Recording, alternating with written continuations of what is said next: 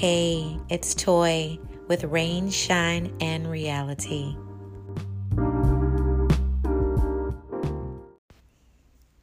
Part 2. Okay, so how'd I end up here? I thought I was going to the beach.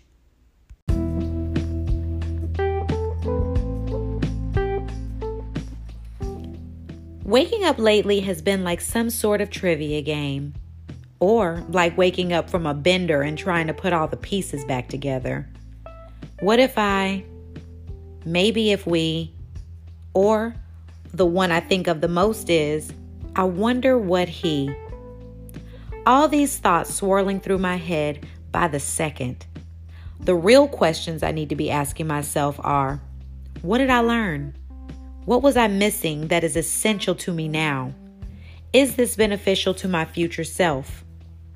Now, if I were to follow where my emotions led me, then it would be a tragic and depressing end of long drunken nights and random hookups with guys that aren't beneficial to my mind or spirit. Even though I know my body wouldn't complain.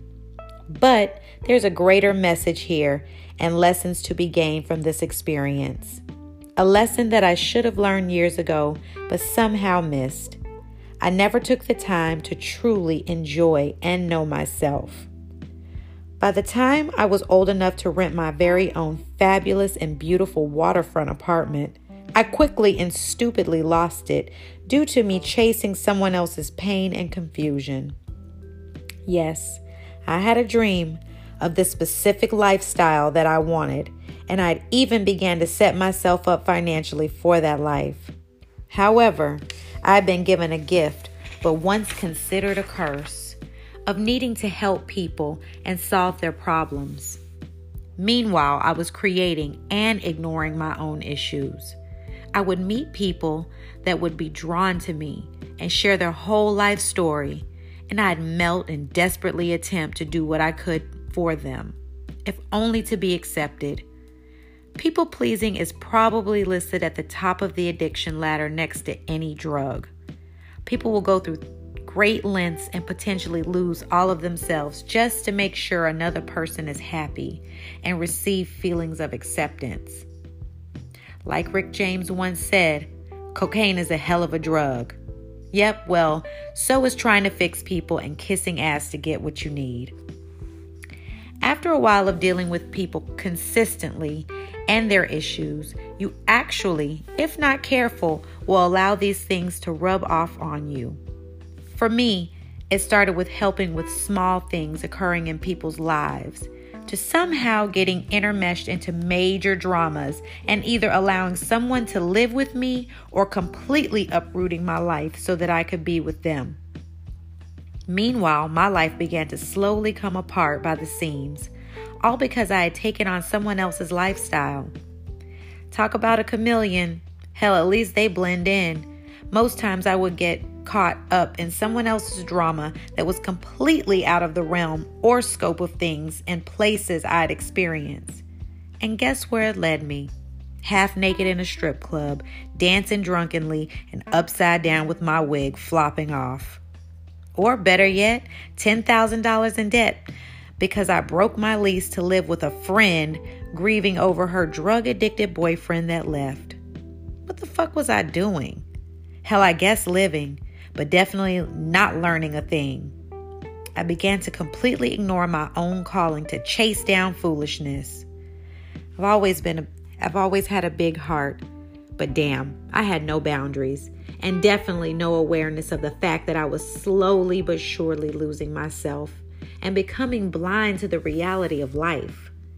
We always say that if I could go back and make things different, I would. Well, if I could go back and make things different, I would have told everyone to go straight to the moon, hopped in my car, and drove my ass to my favorite cafe on Sarasota's beautiful beach. I loved doting on myself.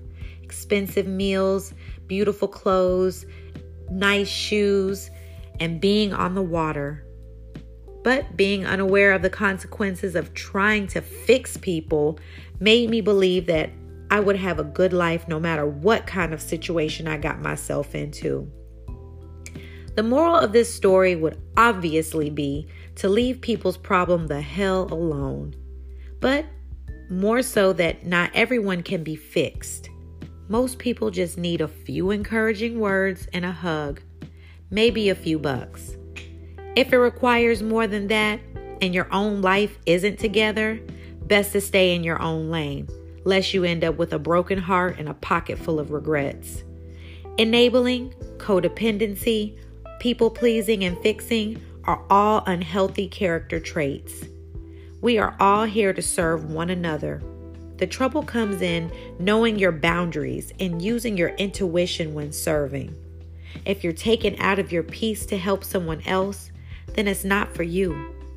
On the flip side, I'd become so toxic from consuming other people's drama that I'd even gotten my own self into tizzies and needing to be dramatically rescued repeatedly.